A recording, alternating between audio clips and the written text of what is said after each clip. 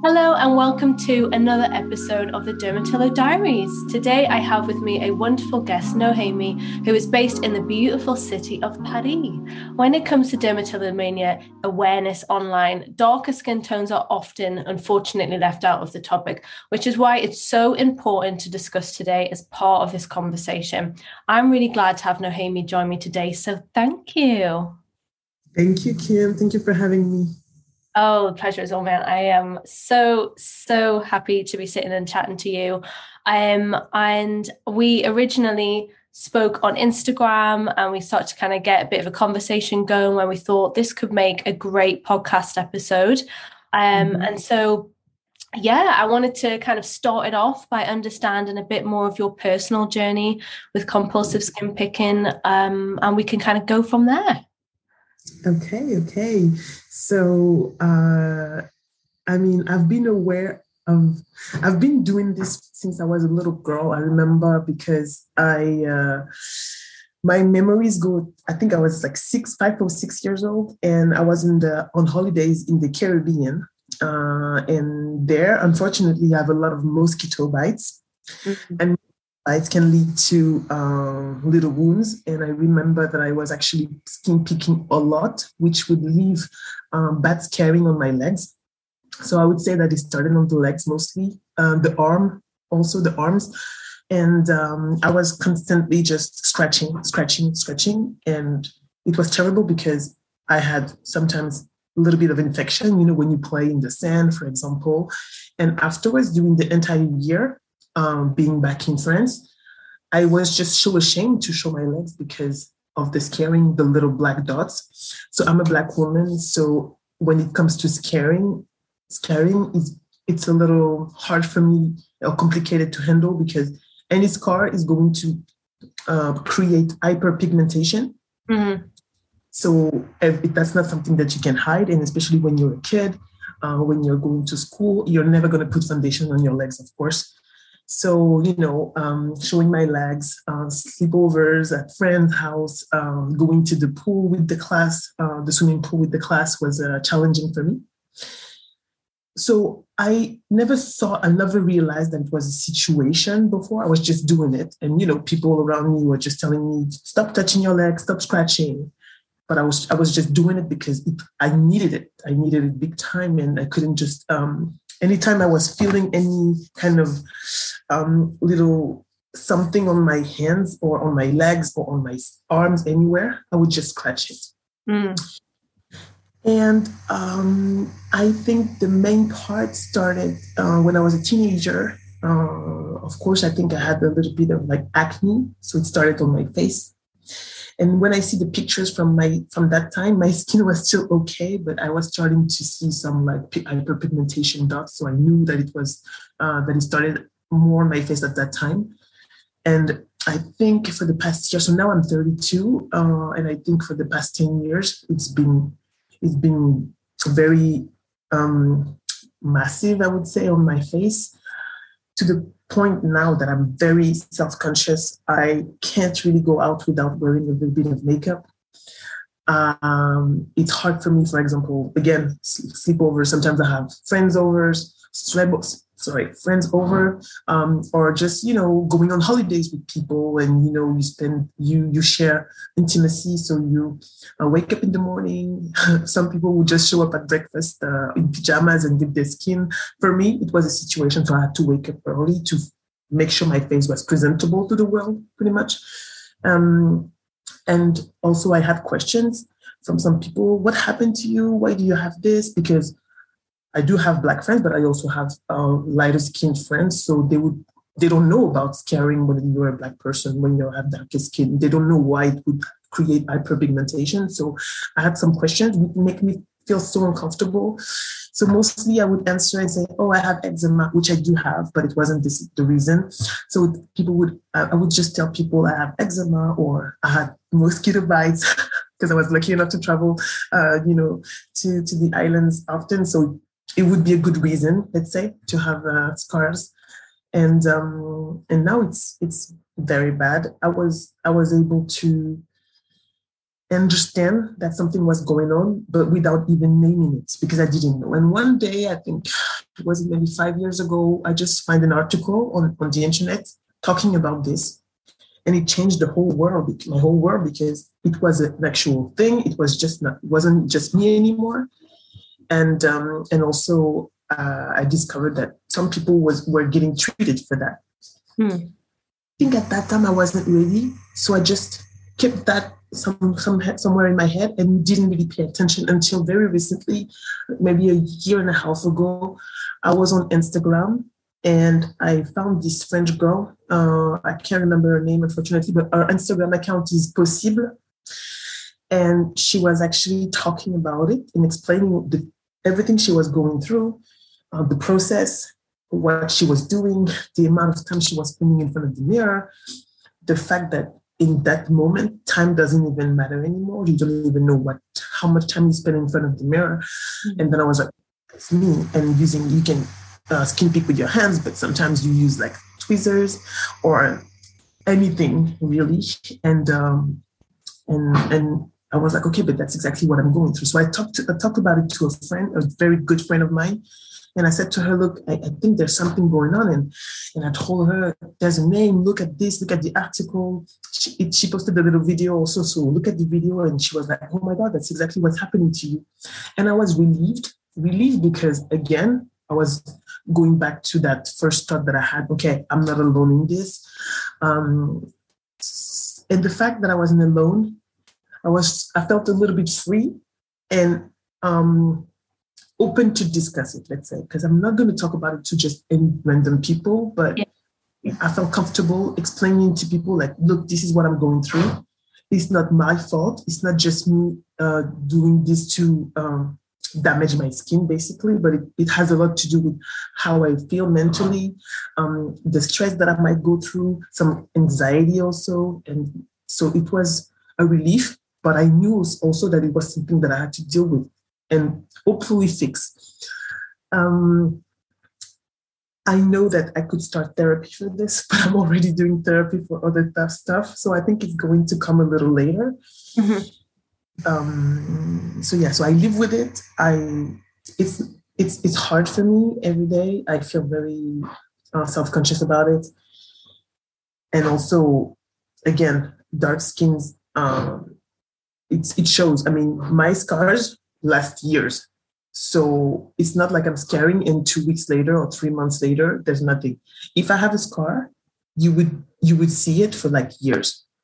Right. So yeah, it requires a lot of makeup, and sometimes it's a little sad because I do resent myself after doing it, but I just can't prevent it. It just starts usually after work. It used to be after work before. I was coming home, going straight to the bathroom, and I was just like cleaning kind of my face. Sometimes it goes bad, and I found myself doing it during my sleep. Right. Can you believe? And sometimes I bleed, and it's terrible, and then I feel bad, but then I can't help it. And then I'm excited to see that there's a scarring tissue started to happen, because I'm just like, okay, it's going to be finished. But if I have scarring tissues, it means that I'm going to be able to pick something. So it's like a never-ending circle, let's say.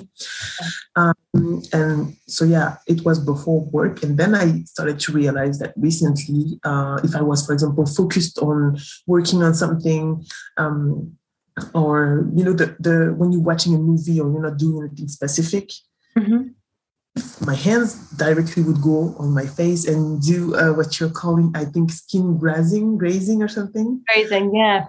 And so I'm constantly touching, looking for some irregularity and trying to see if I can just like clean something.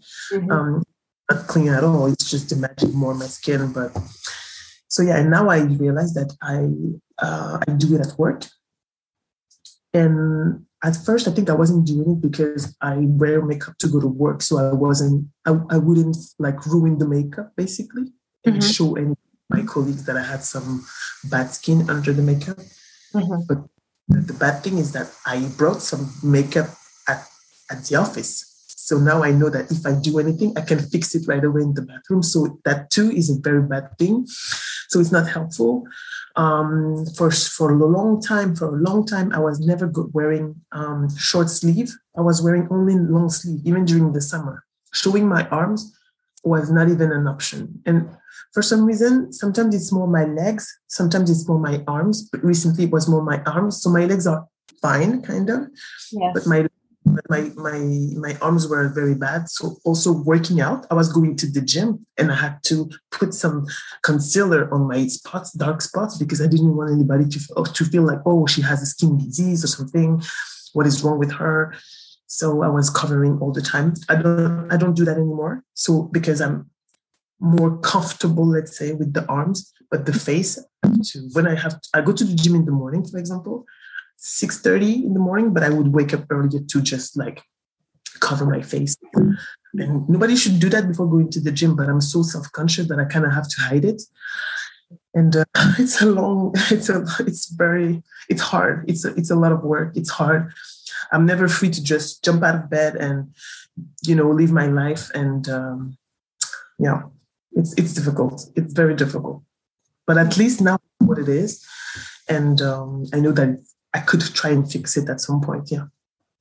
Yeah. I mean, it sounds like you're doing already an amazing job for at least understanding, like having that self-awareness and knowing the locations that you're at, the time of days, the areas. And I think that's what you've mentioned about like changing the areas that you're kind of focusing on, whether it's your face or your arms, your body. I think that's really common. I definitely have a lot of experience in that, especially if I know that I'm going to be going somewhere that needs that area on show. And I mean, it's been a long time since I went on a beach, but if I had to go on a beach, like there would be internal screaming and holding out until that event was done. And then as soon as I'm back home, it would be like everything is getting grazed, is getting picked and stuff.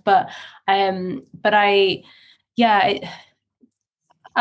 happy to hear that you have been able to find some resources online that have at least given it a name to you and understanding your behaviors and knowing, okay, I'm not alone in this. There are other people that are experiencing this, and the psychological element as well. I mean, because otherwise it's like, why am I doing this? Why can't I just stop?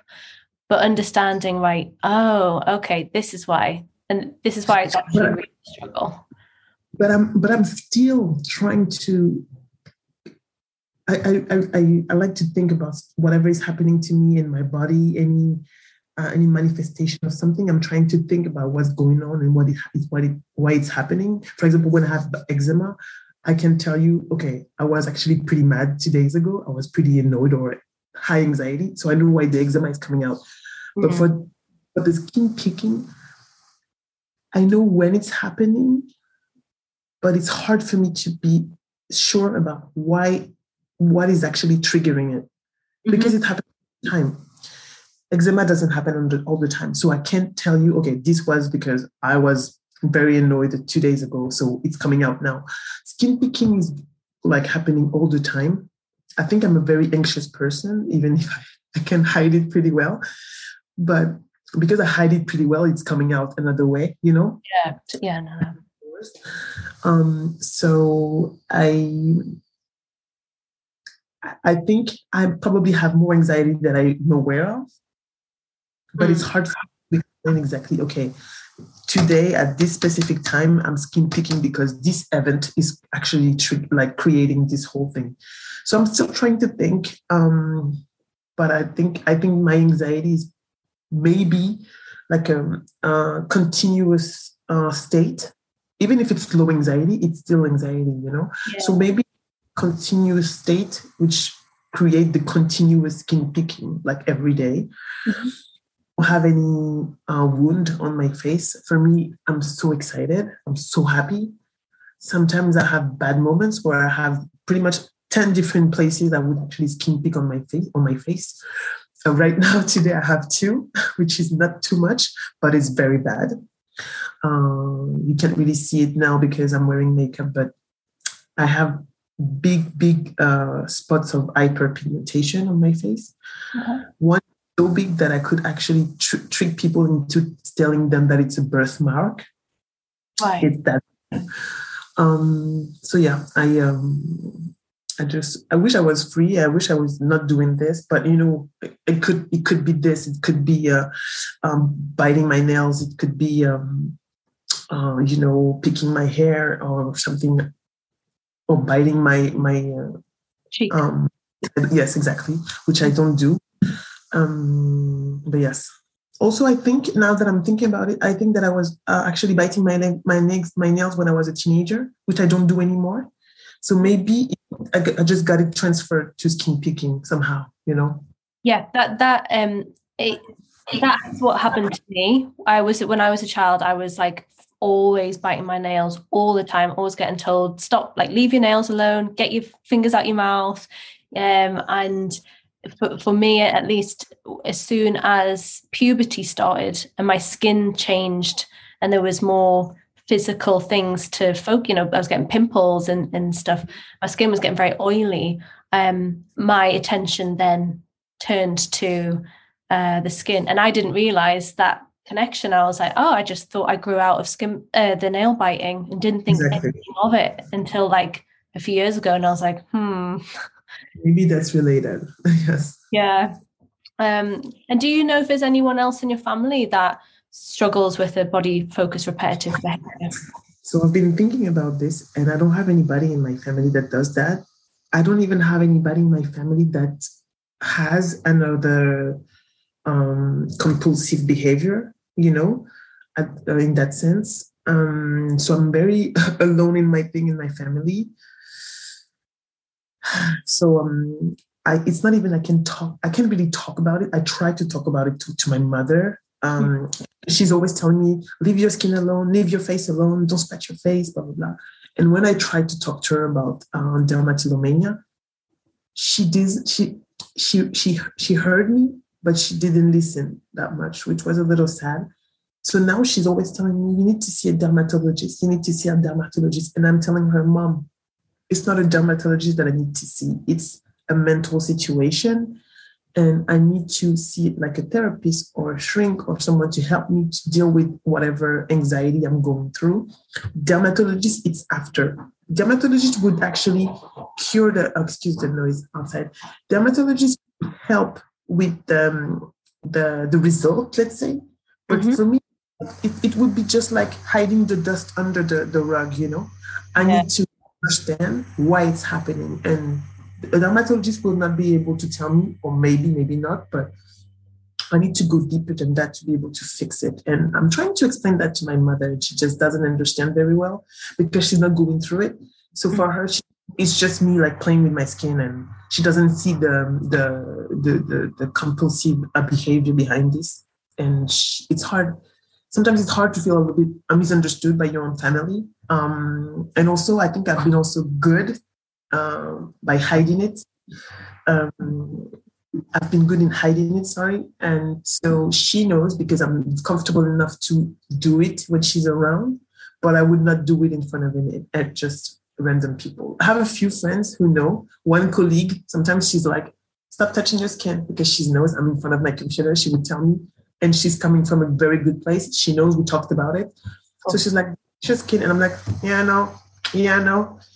But I would like just do it. And I have a friend, the same friend that I talked to when I found out about dermatillomania. She's very understanding, and she supports me very much, which is a good help. And just the fact that I can talk about it to her is a good relief for me also. I'm really glad that you've got someone in that environment that has your back and understands and is a bit of a safe place for you to have that conversation, especially with work, because work can be really stressful, especially if you're at a desk and your hands, especially if you've got like a desk surface where your hands can be very close to the access is very easy. It's one hand on my mouth, and the other one is actually looking for something. And sometimes I just scratch myself very bad to the point where I'm bleeding in front of my screen. I'm bleeding. I need to fix it very quickly. And then there's, I don't know if it's a lot of shame, but I'm a little bit, yeah, I'm embarrassed. But also, yeah, I just try to fix it before anybody sees me. Like, Yeah. Yeah. Unfortunately, I think that's something a lot of us have experienced or still continue to experience. And that shame element it's hard in that moment, you know, when you're around people and when you've actually created a bit of a wound and there's blood and you've got to go and see to that. It's not a nice feeling at all. I think what you mentioned something which was interesting, how you can kind of manipulate how you look and come across to others to kind of hide it. You can hide it pretty well. And I think all of us we are definitely like we're finding that art where it's like someone of like, I had no idea. And it's like, because I literally 24 hours a day am thinking and shaping how I am around you and everyone else so that nobody has an idea. But in my experience, at least, when I was open and talking to people, especially like friends, family, work colleagues about it, I realized that there was actually a lot more people around me that were doing it than I realized. It was just that the conversation had not really been had. And it takes a little bit for someone else to kind of open up about their experience, right? So yeah, I'm sorry to hear that you don't feel like you've got that support internally, like within your family, that somebody who firsthand understands. And I do know that body focused repetitive behaviors are genetically predisposed. There may be someone, I mean, who knows really, but there may be someone who actually just has been very good at hiding it, the way that we're very good at hiding it. I don't know. I could it be something else? Could it be like because nobody's biting their nails around me? I'm trying to think about my parents, my brothers, but no nails biting. Trichotillomania. I don't know how to say. It. He's doing it around me. I have a friend actually with whom I had the conversation recently because she's doing it. She didn't know it thing until I told her, "Hey, look what I have going on." And this is what's going on with you because I noticed that you're picking your eyelashes. Mm-hmm. And then we had a conversation, very open, which was very good. But to go back on my family, either they're very good at hiding something or it's coming from something else. I don't really know. I don't think it necessarily has to be skin picking. I think, and this is just from speaking with other people over time about it. I found that there's a lot of people who the self-grooming behaviors that we have, there'll be other people in their families that do similar. It doesn't necessarily have to be, say, skin picking, but it could be nail biting. It could be, you know, the other body focused repetitive behaviors, but it's that self-soothing mechanism via the self-grooming behaviors. So I mean, it could be it who knows really, but I think it's an interesting consideration because for years I felt completely like there's no one in my family that understands this, and then later on in life I was like, oh, actually apparently there is, and I had no idea.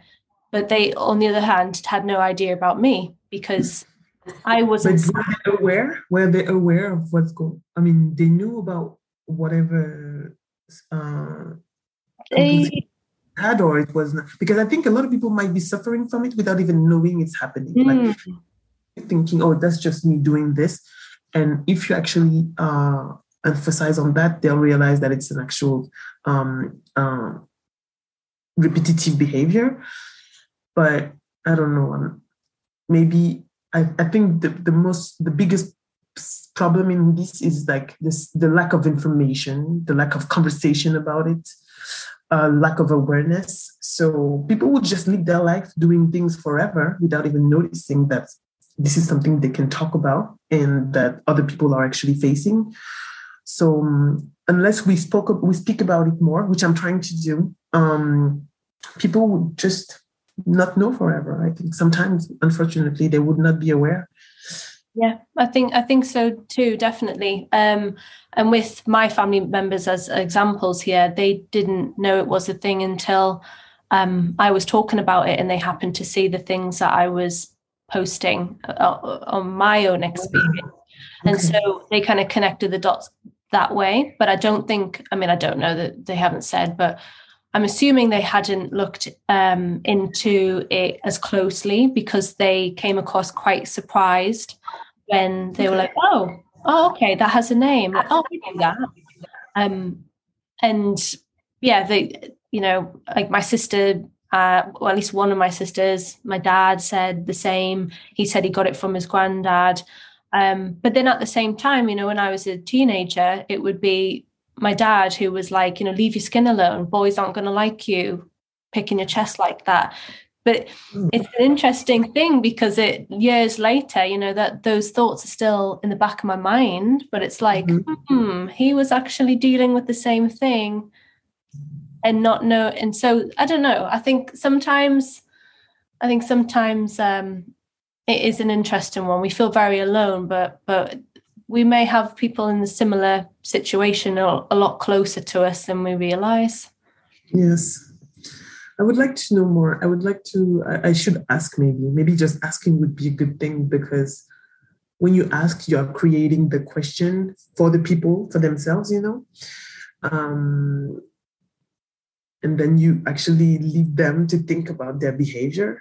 Maybe there's nothing happening, but maybe there is. And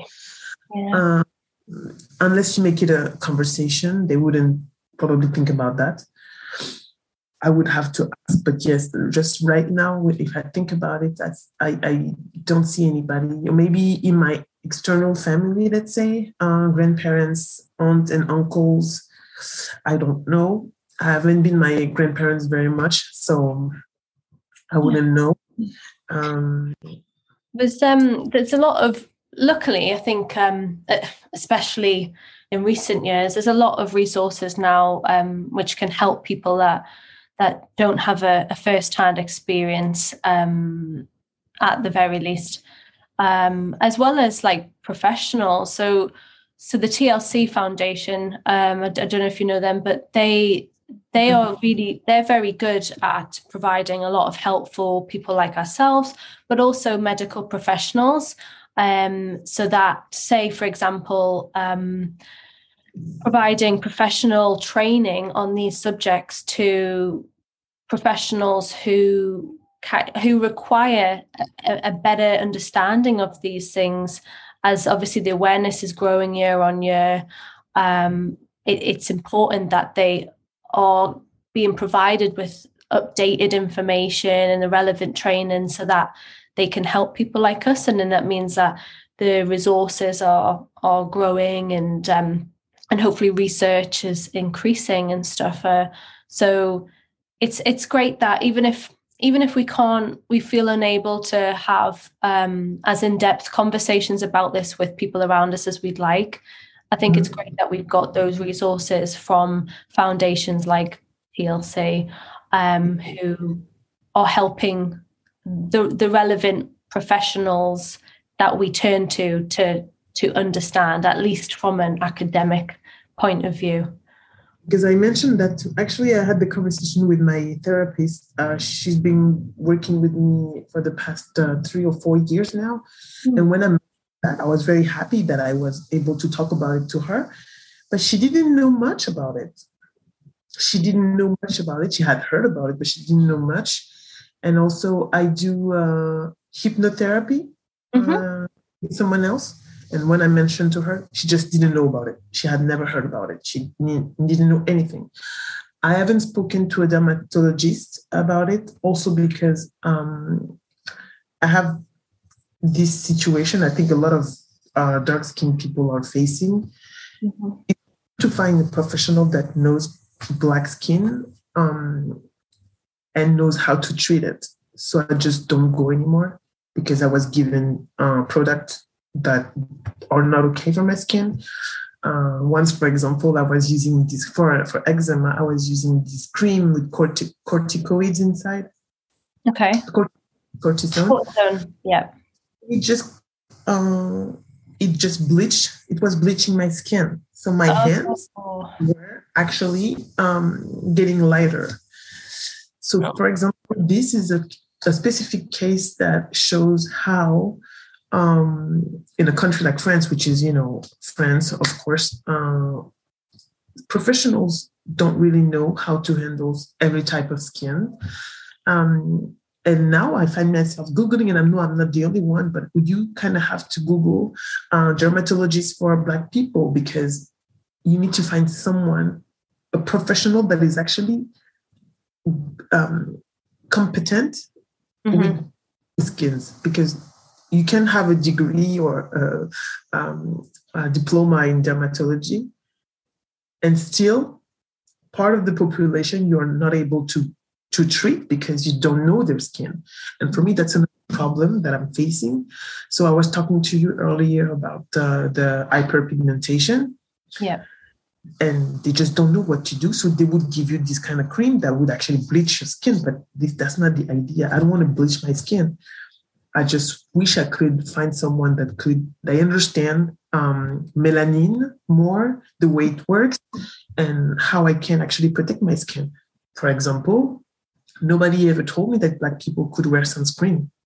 Nobody told me that, because I was growing up and people said, I was always hearing like, oh, Black people, the sun is okay for you guys. Sun is fine. You don't need to fear the sun. So I was going on on holidays and not actually protecting my skin, going skiing without protecting my skin. One day I had a burn. Everybody was surprised because they didn't know that Black skin could burn also. So, and that's bad, because actually the sun, as good as it can be for us, vitamin D and everything, the sun is actually increasing the dark spots. It's increasing the scarring. It gets even darker. So now that I know that, I'm aware of that, I can help myself and say, I'm actually wearing sunscreen every day now. So every day before I leave my place, I put sunscreen on my face. And some people find it very funny because they don't understand, but I know that my skin, even if it's a Black skin, can be damaged by the sun. So I need to take care of it. But this is because I had to research myself, and I had to talk to other Black people that were in the same journey as me, how to protect your skin. But I wouldn't find this help with professionals, which I think is very sad. Yeah. And because I'm actually skin picking and my face is more damaged than like a regular face, let's say, I need to be more focused on it and take more measures, let's say, to protect it, So it's a lot of work for myself. I'm educating myself, but I should be able to find the help that I need in a professional, which I don't right now. Yeah, I'm really disappointed to hear that you're experiencing that, and you won't be the only one who's experiencing that. And I guess it even goes down to, and I mean, this is literally just my opinion only, but it probably could come down to the training as well. Like if these research is on white or lighter skinned people, then the products that they're going to use and prescribe, etc., they're not considering darker skin. Not at all.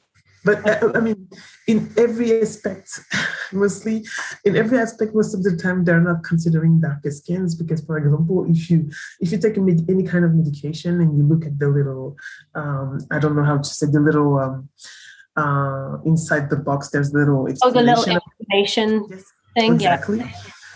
It says, if you see any kind of pinkish manifestation on your skin, or if it gets red, or all this kind of manifestation, we don't get that. I mean, we do, but it's not noticeable. So how would I know that my skin is getting pinkish or that I'm reacting to a product if it doesn't show the way it would show for a light-skinned person? You know what I mean? Yeah. So all this we need to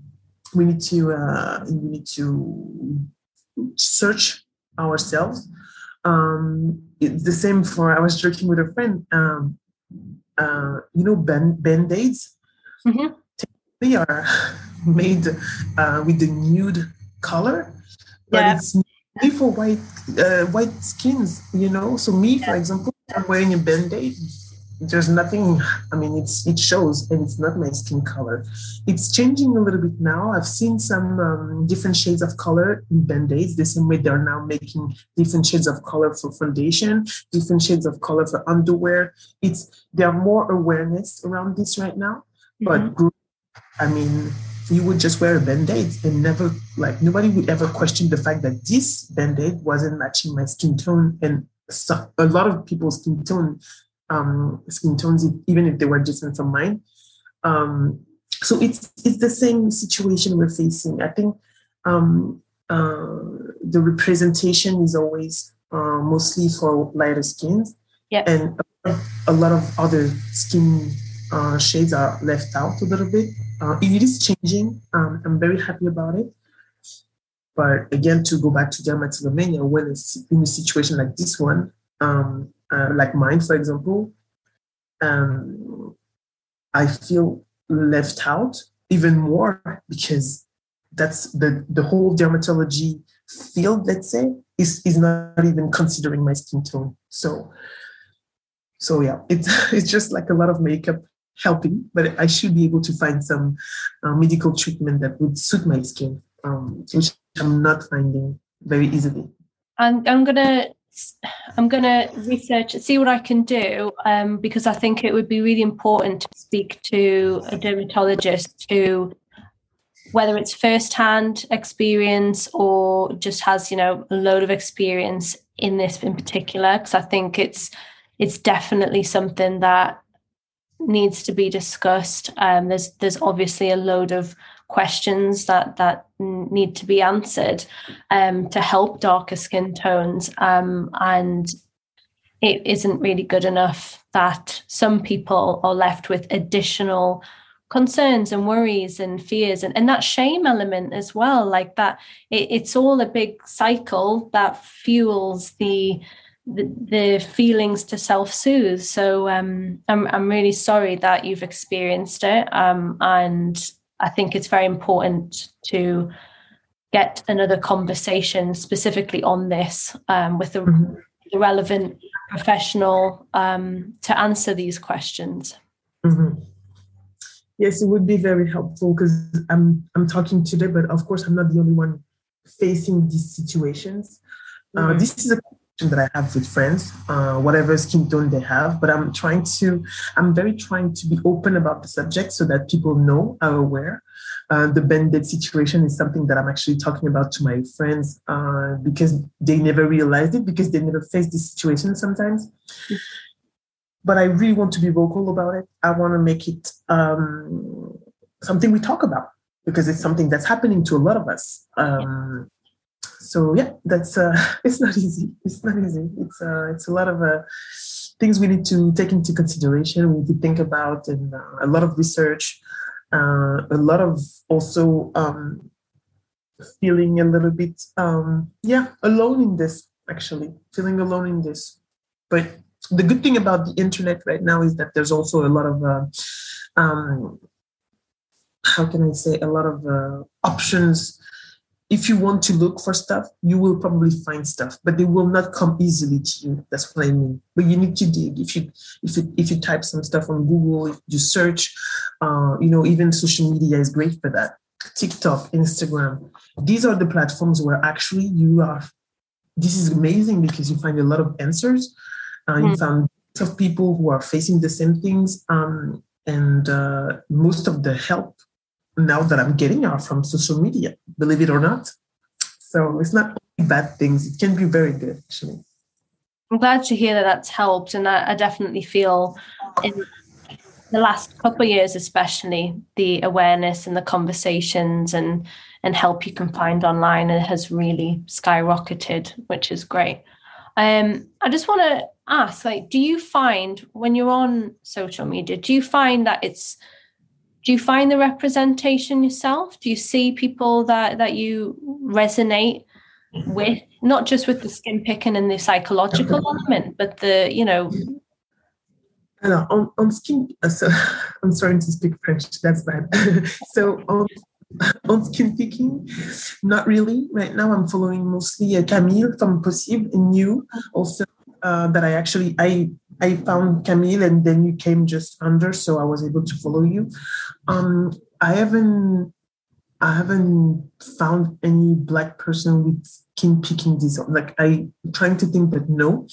In terms of representation, are we talking about something specific, skin related, or not necessarily?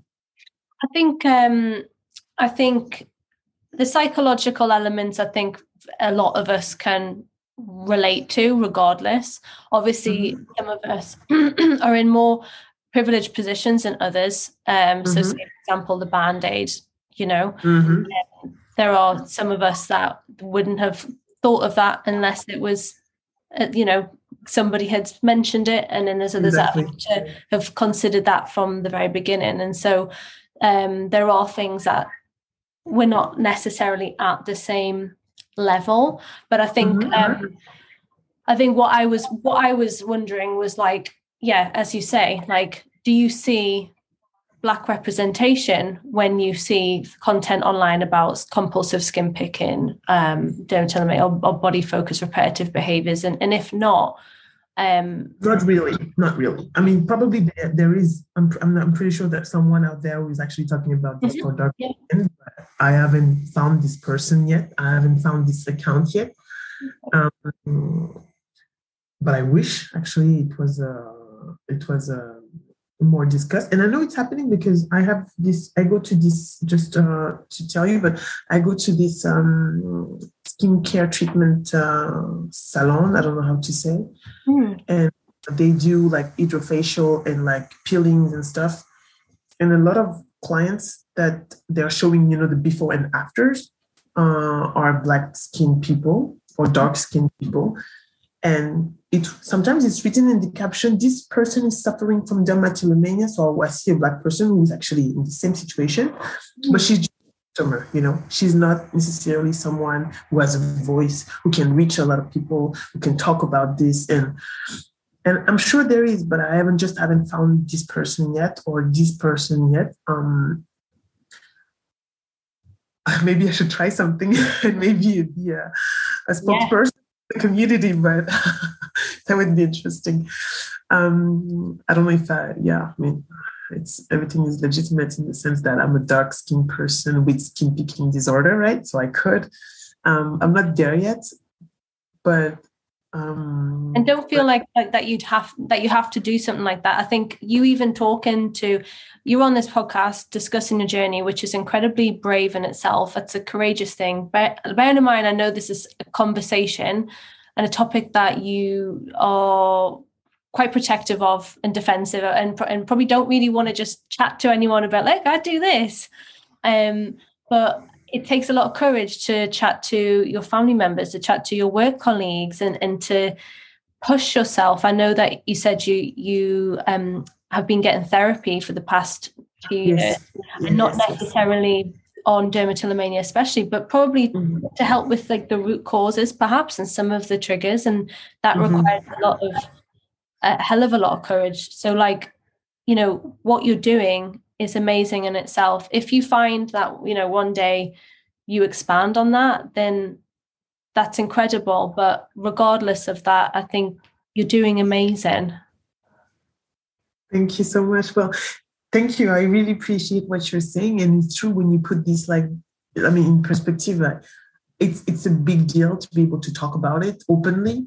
I don't think I would be able to talk about it openly to everybody.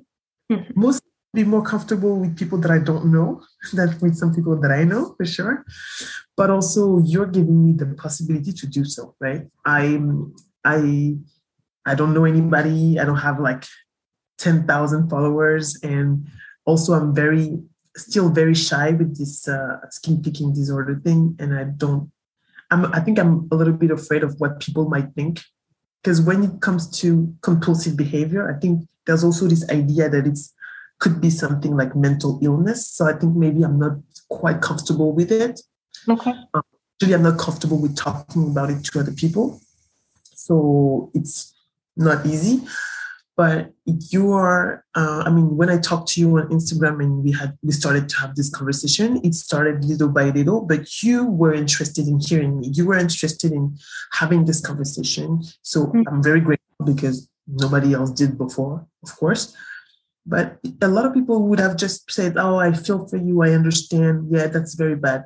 But you didn't just do that. You actually realized that there were a problem and it would be good to talk about it.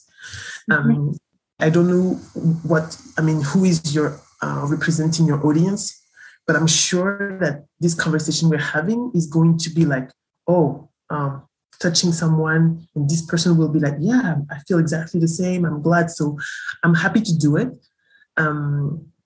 But again, I wouldn't have done it if you didn't give me the opportunity to do so. So that's very good.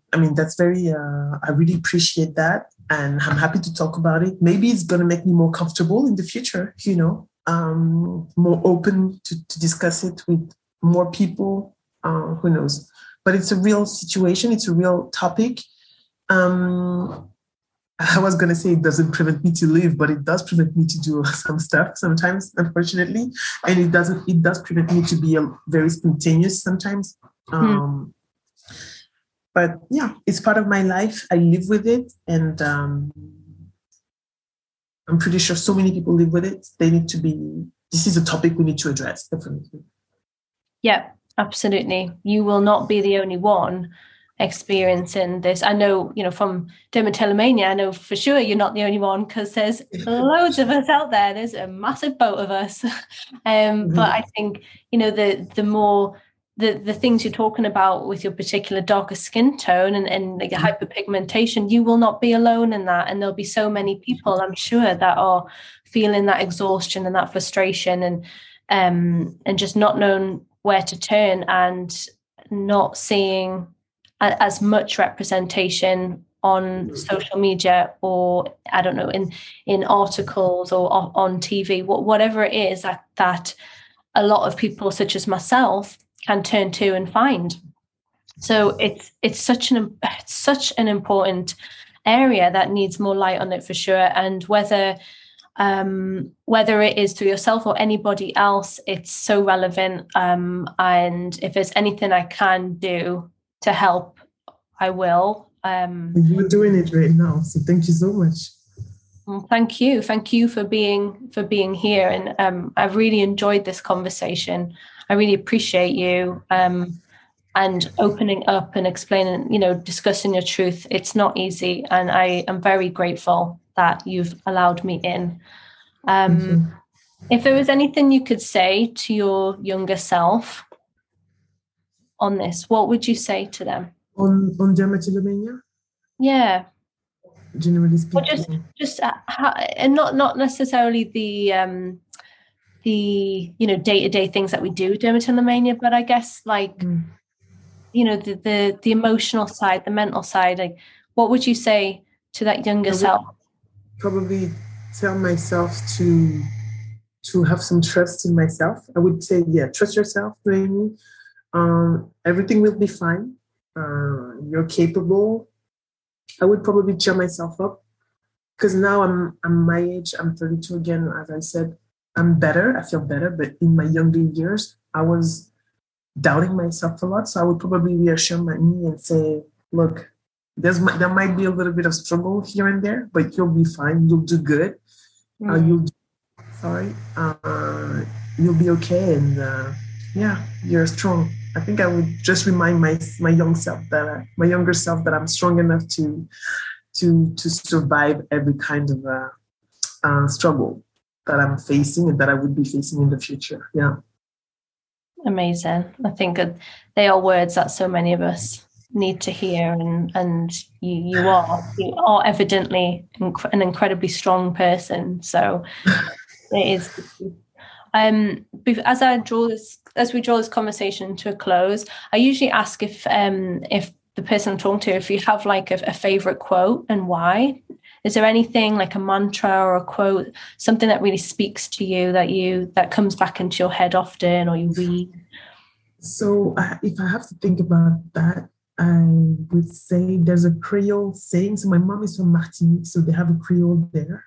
Mm-hmm. And they say Creole, I would say, Sakitao la rivière Pakachaye, which means literally, what belongs to you, the river is not going to take it away.